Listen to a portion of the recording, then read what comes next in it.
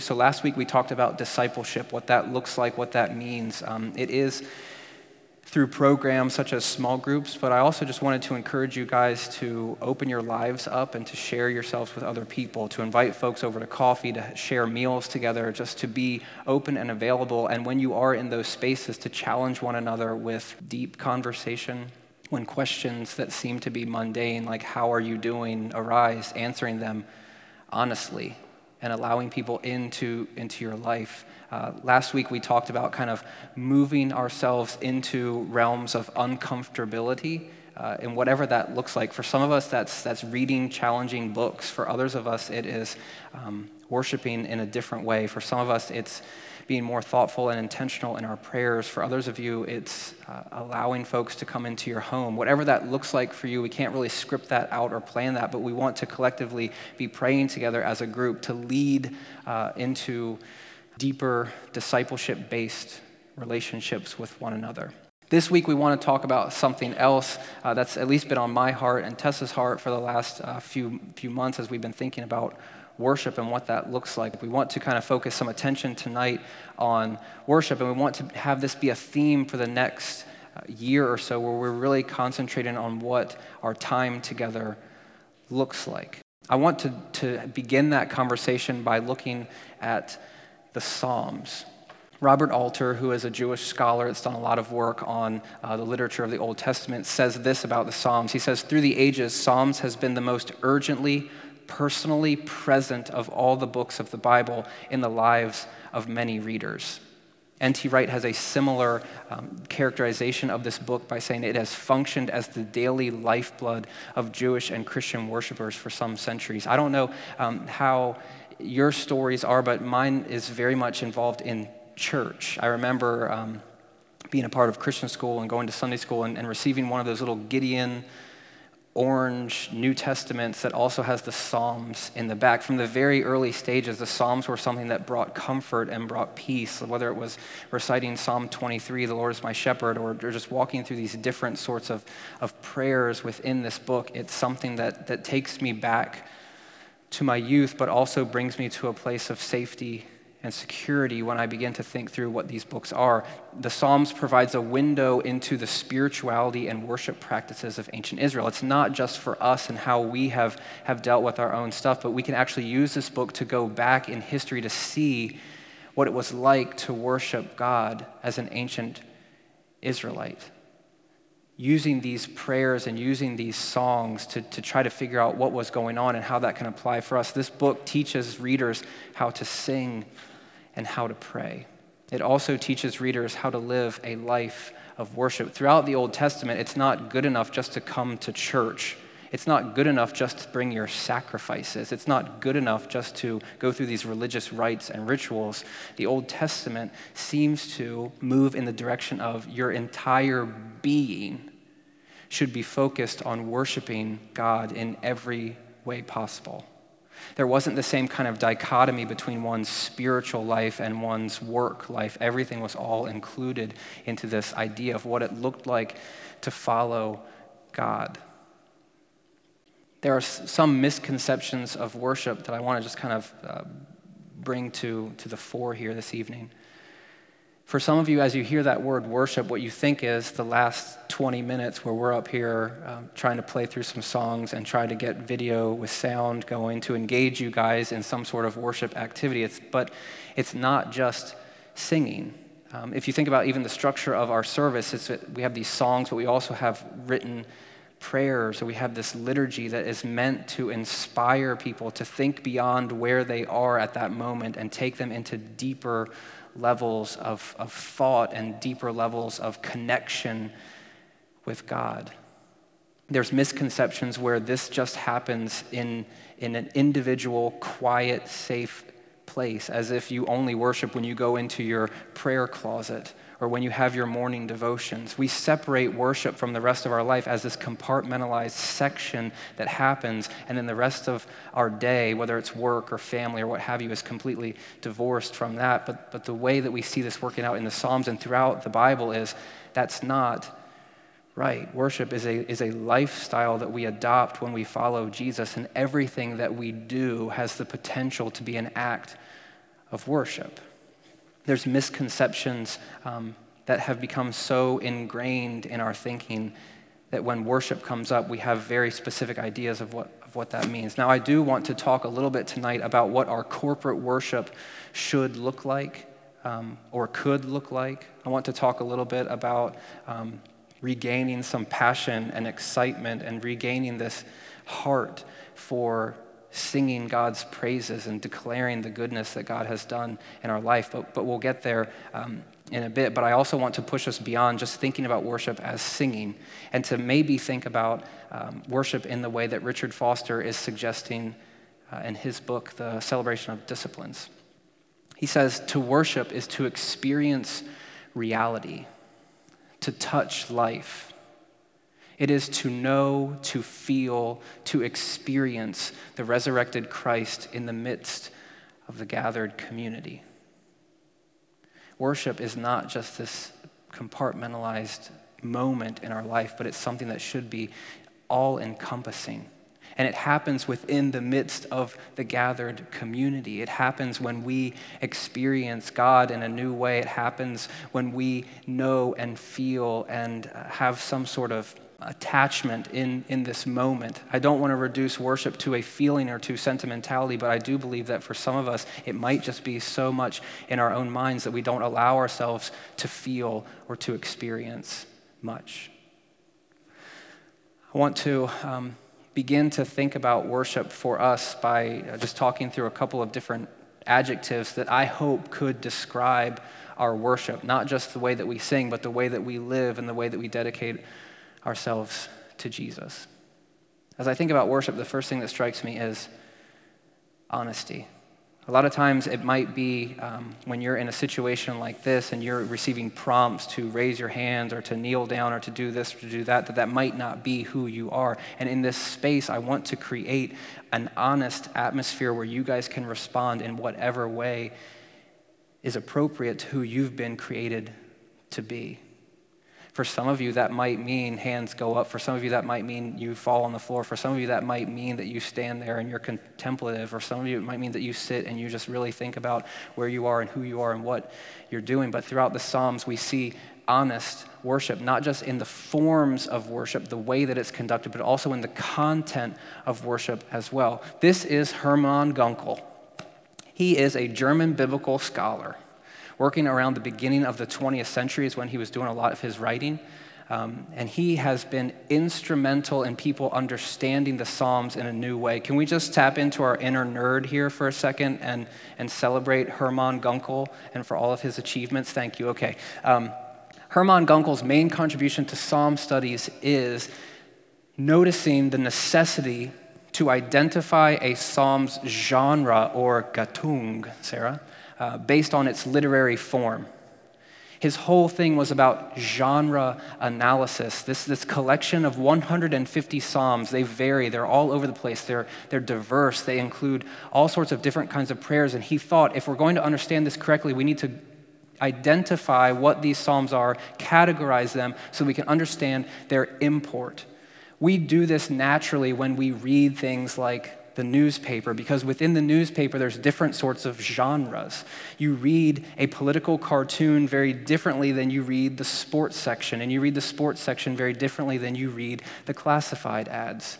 We have different strategies for these sorts of pieces of literature that are in front of us, but one scholar says that a genre is a group of texts similar in their mood, content, structure, and phraseology. And this is what Hermann Gunkel wanted to do around the turn of the 20th century by looking at these 150 psalms, saying, this one looks very similar to this one. Maybe we should read them together or see what we can learn from them. Okay, we see this taking place, this genre analysis in the world of music, right? For those of you who are not younger than 20, you remember going to the mall and walking into Sam Goody's, where you would go get your cassette tapes, or if you were super hip, your compact discs. Remember when the compact disc came in those big packaging, and it was like this tall, and my very first CD that I got a CD Walkman. It was called a Discman, and I thought that I was the stuff when I got it. And the very first CD that I got was the Boomerang soundtrack starring Eddie Murphy. It was like R&B, and that was my jams back then. Throw it in my Discman, just walk around the house like, I don't know. Like the ladies were bound to show up at some point. I mean, they did not, but that's where I was. But when you walked into Sam Goody's, you would see those little flags that would say rock, rap, R&B, jazz, whatever. And as you're thinking about music, you can compartmentalize and categorize people into different genres. John Mark McMillan on the left, one of my favorite artists. He is a bad mamma jamma Christian artist who has very deep, theologically rich lyrics. And I love that and appreciate about him. His music, however, is very different from John Coltrane, who was a bad mamma jamma on the saxophone, like very different sorts of music. And Drake on the far right, just for the kids here in the audience, like there's different genres and you can categorize and you can put these people in their genres. You can do the same thing with film. So when you go to the movies right now, you can maybe see Star Wars, which has a very specific genre, which is different than The Revenant, which is very much different than Kung Fu Panda. If you're taking your 5-year-old kid to go see Kung Fu Panda and you end up in The Revenant, problems will ensue very quickly. There's different categories here in film and genres that we can categorize. Now, we can also think about film in this way too. When you find that genre, there's lots of recurring formulaic structures that take place. Every Nicholas Sparks book is the same. Somebody dies, somebody cheats on somebody is love-stricken, somebody's house is going to explode. Like there's all these problems that are taking place, and you can see that reflected in the movie posters of every Nicholas Sparks movie. It's always man, hand, face, woman. There's things that recur, so you can say, all right, the genre is Nicholas Sparks romance, and there's things that are bound to happen when you go in to read or to view this film from Nicholas Sparks. It's the same for Hermann Gunkel. Here's my tie. When he's reading the Psalms, he began to see certain patterns and certain formulas. He began to see different genres and how they were very similar. Now, for Gunkel, he identified 3 main psalm categories. Now, I will tie this back into honest worship, okay? The 3 main categories are psalms of praise, or hymns, which at their core, they are declarations of how good God is. The sole purpose of a praise psalm is to say, God, here are 5 attributes about you. You are steadfast, you are committed, you are loving, you are good, you are creator, you are, like they would just list these things out. It wasn't about what people were going through. It wasn't about what they were really going to do. It was just an anthem of praise to their God. The majority of the Psalms, however, are not praise or hymns. They're actually laments. They're petitions where the psalmist is in the pit, is in the lowest of the low. They're surrounded by enemies, whether real or figurative, and they're crying out to God to do something. We've gotten beyond the God, you are good, and God, you are great, into the God, you might be good or you might be great, but you're not really living up to that right now. What the heck is happening? The third main category of psalms are the thanksgiving psalms, which basically retell this moment for the psalmist. I was in the pit.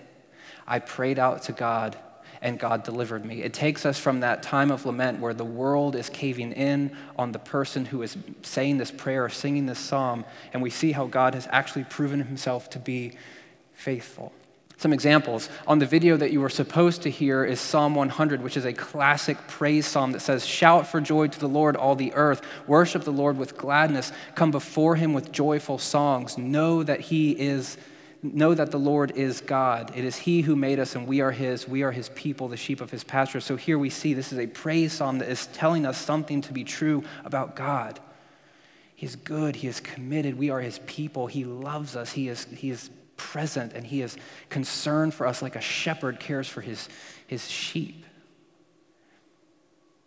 Psalm 102 is different.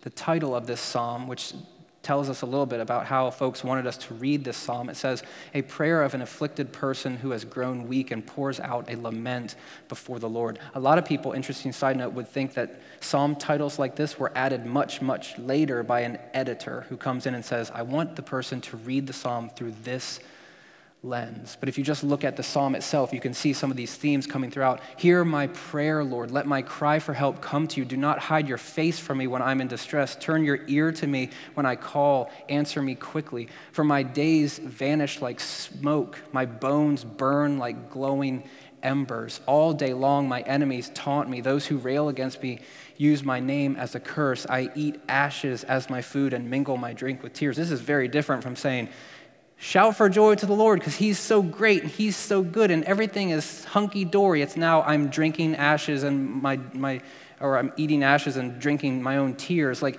my life is completely in shambles. Psalm 30 is a thanksgiving psalm that kind of takes this idea of lament and then makes it nice and neat. I will exalt you, Lord, for you lifted me out of the depths and did not let my enemies gloat over me. Lord, my God, I called to you for help and you healed me. It's recounting this story, saying this is where I was and this is what I did and this is how you delivered me. And he's saying that to the people. Another side note, I think that we could gain a lot in our community from living this out. Each of the three, really. Psalms of praise where we collectively say together, God, you are good, and you are committed to us in the midst of our sinfulness. But where we also allow people the space to lament, to grieve, to make petitions to God, to ask God to do things. One scholar, Walter Brueggemann, says that within the church there is a costly loss of lament because we do not allow space for people to do that, because we want people to revert back to the shout to the Lord for joy because he is so good and everything is so great, and we expect that of you. When you're sitting here in the seats thinking, yeah, but.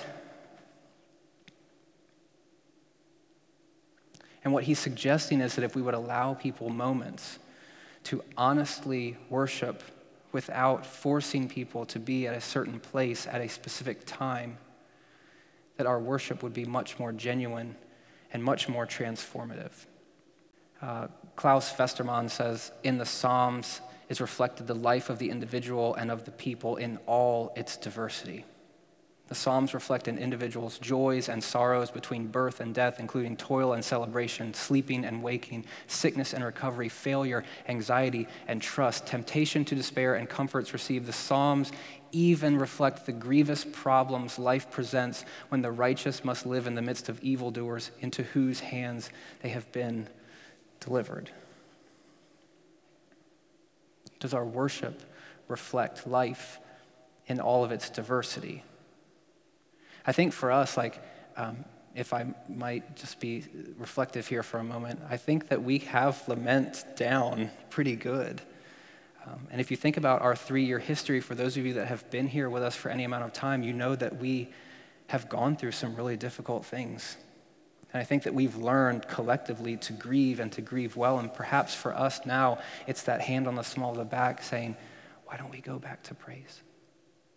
Why don't we allow ourselves to say once again that God is good and that God is committed and that God will show himself to be faithful? Why don't we put the hand on the small of the back and say, why don't we tell those stories where it's not just about our sadness and our sorrow, but why don't we, in the midst of, while some of you are sitting there in sadness and sorrow, you can hear the testimony of people saying, I was in a pit and I called out to God and God delivered me. And that can be your story too. That's the point of the Thanksgiving Psalms. It's not just to say oh, I'm glad that worked out for you. It's an invitation into that story where you say God can be good for you too. Without forcing that on people, but allowing them to see that and allowing them to believe again that maybe God will be present. I would like our worship to be honest, to allow us that space where if we're grieving, that we can grieve and we can have people with us. But if we're in a space where we need to believe again, that we can challenge people in that as well. Our worship should be expressive. This makes me get really anxious just thinking about it, because I know that means people want me to do something with worship. And I grew up in a home where it was very much, the Spirit was moving to be right here. Kind of get those hips going from side to side. Not too much, though. Good grief, we're not crazy here. We're Baptists. So it's we're just kind of, a little whatever. It's like you couldn't see that happening. There was not a lot of expression in my worship. And the way that I would justify that is I would say, well, I'm a thinker. Like God has created me to be very thoughtful and analytical, so I want to sit here and reflect on these lyrics. Maybe I'll sit down and reflect on them just so I don't have to do anything. But if you think about that, that might be my dominant personality trait, is to think and to overanalyze and to reflect theologically on stuff. Yes, but if that's how I treated my relationship with Kate, it would be terrible. If there was no expressive demonstration of commitment and love and trust, it'd be tough. She's giving me a smile like, yeah, but that's kind of what it is. And I'm getting there, babe. I'm trying. It's okay. We're just honest too. But just allowing you in whatever way that you are, because I know that in this room we don't have 50 or so people that are highly reflective and contemplative that just want to think about theology. That's not true. And some of you might be sitting there and you're thinking, oh man, nobody's raising their hands, nobody's doing anything, nobody's moving, I gotta move, but nobody wants me to do that, that'll be weird, I'm just gonna usher myself out the door. I want people to feel freedom to be whoever it is that they need to be. The psalm says, shout to the Lord, all the earth. Come before him with resounding. That's like war cry type stuff. It's not restrained. It's not dignified. It's passion. It's expressive. It's good. So there's a Christian comedian named Tim Hawkins who has this chart of how Christians will approach worship in a situation like this, and he's got a couple of pointers. If you're a rookie, you might have the music's going, you might be feeling it, and the elbows kind of get going, or you might get the hands here, you bring the big TV, or you've seen the people that's got the one hand or the whole hand or the fist, and it's just it's a lot of different expressions here that we see throughout the goalpost, and then you go to your heart, or the goalpost and the touchdown, or the Rockies, those people, whatever. I think that this is funny, and this is it's showing that the people worship in different ways. But here's the point of this: in whatever way it looks like for you to be expressive in worship, not just when we sing, but when you're at lunch with your friends and you're trying to verbalize the commitment that you have to Jesus and what he's doing in your life, how are you expressing that? In your discipleship-based relationships where you're encouraging one another, how honest are you allowing yourself to be, or are we containing whatever it is that we have because we're scared that people might judge us? Or because we are scared that maybe our life doesn't quite back up the desires and the passions of our heart? It would be great if we could be in a space where we have honest and expressive worship. The Psalms do not let us get off the hook, because those people they're down in the dirt, they're rolling around, they're shouting, they're yelling. This is like going to a European soccer match where folks are in the stands and they're going absolutely crazy. Side note, if you want to see people going absolutely crazy, I commend to you the World Dart Championships. Classic. The people that show up, they're all dressed up, and after the guys get done throwing the darts, they launch into this chant. It's a beautiful thing. But in that moment, they are expressive, and they are connected, and they are relating to one another. And I think that it would be neat to be able to see that in our worship, not just here, but wherever we might be. I'd like our worship to be consistent as well. If you think about that psalm that we just looked at, it says, serve the Lord with joy, or serve the Lord with gladness. And one scholar would say that the fact that serving God mostly takes place outside of worship also hints that there needs to be some coherence between what happens in worship and what happens outside of worship. Whatever you bring into this space and whatever you embody for the hour that we are together, I hope that that's reflective of what you embody when you're at work and when you're at home and when you're with people that need to see the light of Christ. I hope that we can commit ourselves to being consistent as much as we are able to living out the gospel, to living out the gospel in a manner that's worthy of the calling that we have received. It'd be nice for our worship to be declarative, The psalm says, acknowledge that the Lord is God. He made us and we are his people, the sheep of his pastures. For the Lord is good, his commitment is forever, his truthfulness continues through all generations. In the Psalms and in worship, we are making bold statements about who God is. Walter Brueggemann says, to praise is to reject alternative loyalties and false definitions of reality. Praise is relentlessly polemical. Meaning, when we engage in worship, when we sing these songs, when we actually understand the words that we are saying, we are making statements about God that are weighty.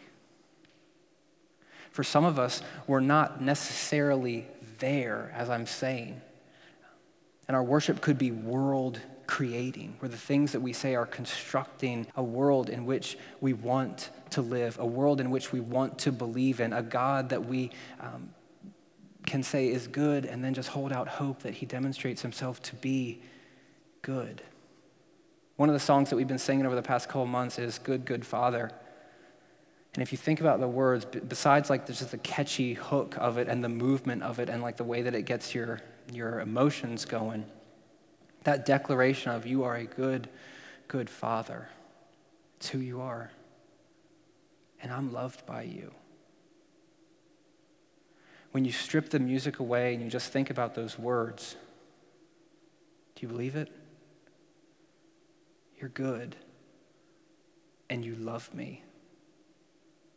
You're good in the midst of all the stuff that I'm going through right now, and you love me in the midst of all of the ways that I fail you so consistently. The shortcomings, the slip of the tongue, the attitude that goes out the window, the way that you treat the people that you love. You're good. And in spite of all that, you still love me. I read something a week or so ago by a guy named Derek Webb. Used to be one of the singers in Caedmon's Call. It's an awesome Christian band from the mid to late 90s. Folksy, very good. But he's kind of like pushing the bounds and he's trying to figure out who he is. And over the past couple years, he's gone through some really difficult things. One of those things is a divorce from his wife, who is also within the contemporary Christian music scene. It was kind of a public sort of thing, but he withheld a lot of information. And as the new year turned, he started to give voice to what was going on in his life. And the way that he phrased this, I think, could possibly help some of us figure out what worship might look like. He's written a ton of songs, and the way that he thinks about them is interesting. He said, I've said recently that my songs feel like my personal liturgy, the things that are said over and over and over to instruct, to inform, to teach. The things that I'm singing to thousands of people that show up to hear me is my own personal liturgy. I don't necessarily or always believe, but I show up to recite again and again in hopes of believing these words. He's singing the songs that he has written about God and about his relationship with God, that in the moment he might not even be able to say, I believe these things that I'm singing, but he keeps singing them in order that he might continue to believe or to believe again. If I'm honest, most of the time I don't believe the words in my songs. I have a hard time believing in a God that could make, let alone love, a man who could do such things. I think if we're honest, a lot of us might be able to relate to that. I struggle when it comes down to it to think that God gives a rip. And I struggle to think that in the midst of my life, that he loves me. This last line, I think, really seals the deal. He says, so I'll go on reciting and adding to my liturgy in hopes of believing the words because I wish to. I'll keep coming back to this moment, and I'll keep singing these songs about how good God is, and I'll keep singing these songs about how much he loves me because I just want to hold out hope that he will and that he does, even when I don't believe it for myself. This is the beauty of liturgy. This is why we read these prayers that are written out for us, because they push us and they challenge us and they instruct us into the depths of who God is, and they force us to say and to contemplate on things that we would not say on our own, to bring us to a point of confession where we have to look right in the mirror and say, am I really prejudice? Am I really someone who thinks this or that about my brother or my sister? Am I really a person who has sinned in this way or that way? Like we have to come to terms with who we are. And for Derek Webb, these songs and life, in a sense, has just gotten beyond cliche, and he just wants to believe them. He hopes that. And I think that for some of us, we might actually be there as well, where we are constructing a world in which God is good, and we can just hold out hope that he will demonstrate himself to be good again. If our worship could also be passionate, I think this looks different for different people. I am that weirdo that's really, kind of in my own head. And for some of you, that's not even close to who you are. We see that in our relationships with one another. But whatever it looks like for you to be passionate, it's contagious. It makes this faith and this time together beneficial because we see people that seem to really understand and really get it. I was talking last week about watching these videos on YouTube from this woman from Bethel, and just the way that she worships. I just want some of what she's bringing to the table. The freedom, the honesty, the relationship that I long for. I would like to inspire us to be there. And I know that sometimes maybe Tessa and I don't take you there because we're kind of similar in that very constrained, and we need your voices and we need your passion to demonstrate that in a different way for these people. And ultimately, I hope that our worship is transformative. The things that we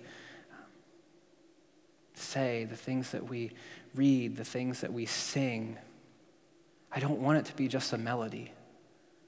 I want it to be something that gets so lodged in our heads and our hearts that it becomes like the song of our life. You're good, and you love me. And we begin to move towards believing that, and we begin to move in living that out so that the people around us can see what that might look like and to be compelled by what that might look like, and then begin to understand who Jesus is, because Jesus is so working in and through us that we are able to be used to bring people to a saving knowledge of who he is. It all starts in these moments where we're together. It all starts in creating an honest atmosphere where we're able to give voice to wherever we are, where we're able to express the passions and desires of our hearts to God in worship, through song, through prayer, through communion, through all these different things, and then to take that out and to live that out and to transform the world. I hope that it's not just about a 15-minute music set. I hope that as we worship throughout our lives, that when we come through these doors, that this is just an opportunity that we have to express the goodness of who God is. How do we measure this? I don't know. I think it's part of these discipleship relationships that you have where you're opening yourselves up to people, but I also hope that you're finding whoever that is in your life to put the hand on the small of the back and to push you into deeper levels of relationship with Jesus, and to allow yourself to express that perhaps in a new way, where maybe the James family moves from the chicken wing into like, we'll just turn it over and have a little hand, something like that, where we're able to move into a more expressive, a more passionate, a more biblical concept of worship, where it's not just about me being uncomfortable, but it's about me giving God every bit of glory that he deserves. At TRP, the thing that I want to do is just create opportunities for you to do that, whether that's through song, or that's through reading liturgies, or that's through celebrating communion together. We talk about this each and every week, and I hope that this week we might continue to contemplate who Christ is, his death and his resurrection, and the salvation that we have that's through him, the life that he has given to us, and the way that has transformed us, and allow that to be our worship, and to leave here passionate again that God can use us, that God loves us, that God stands in solidarity with us, and that God sees us through his Son.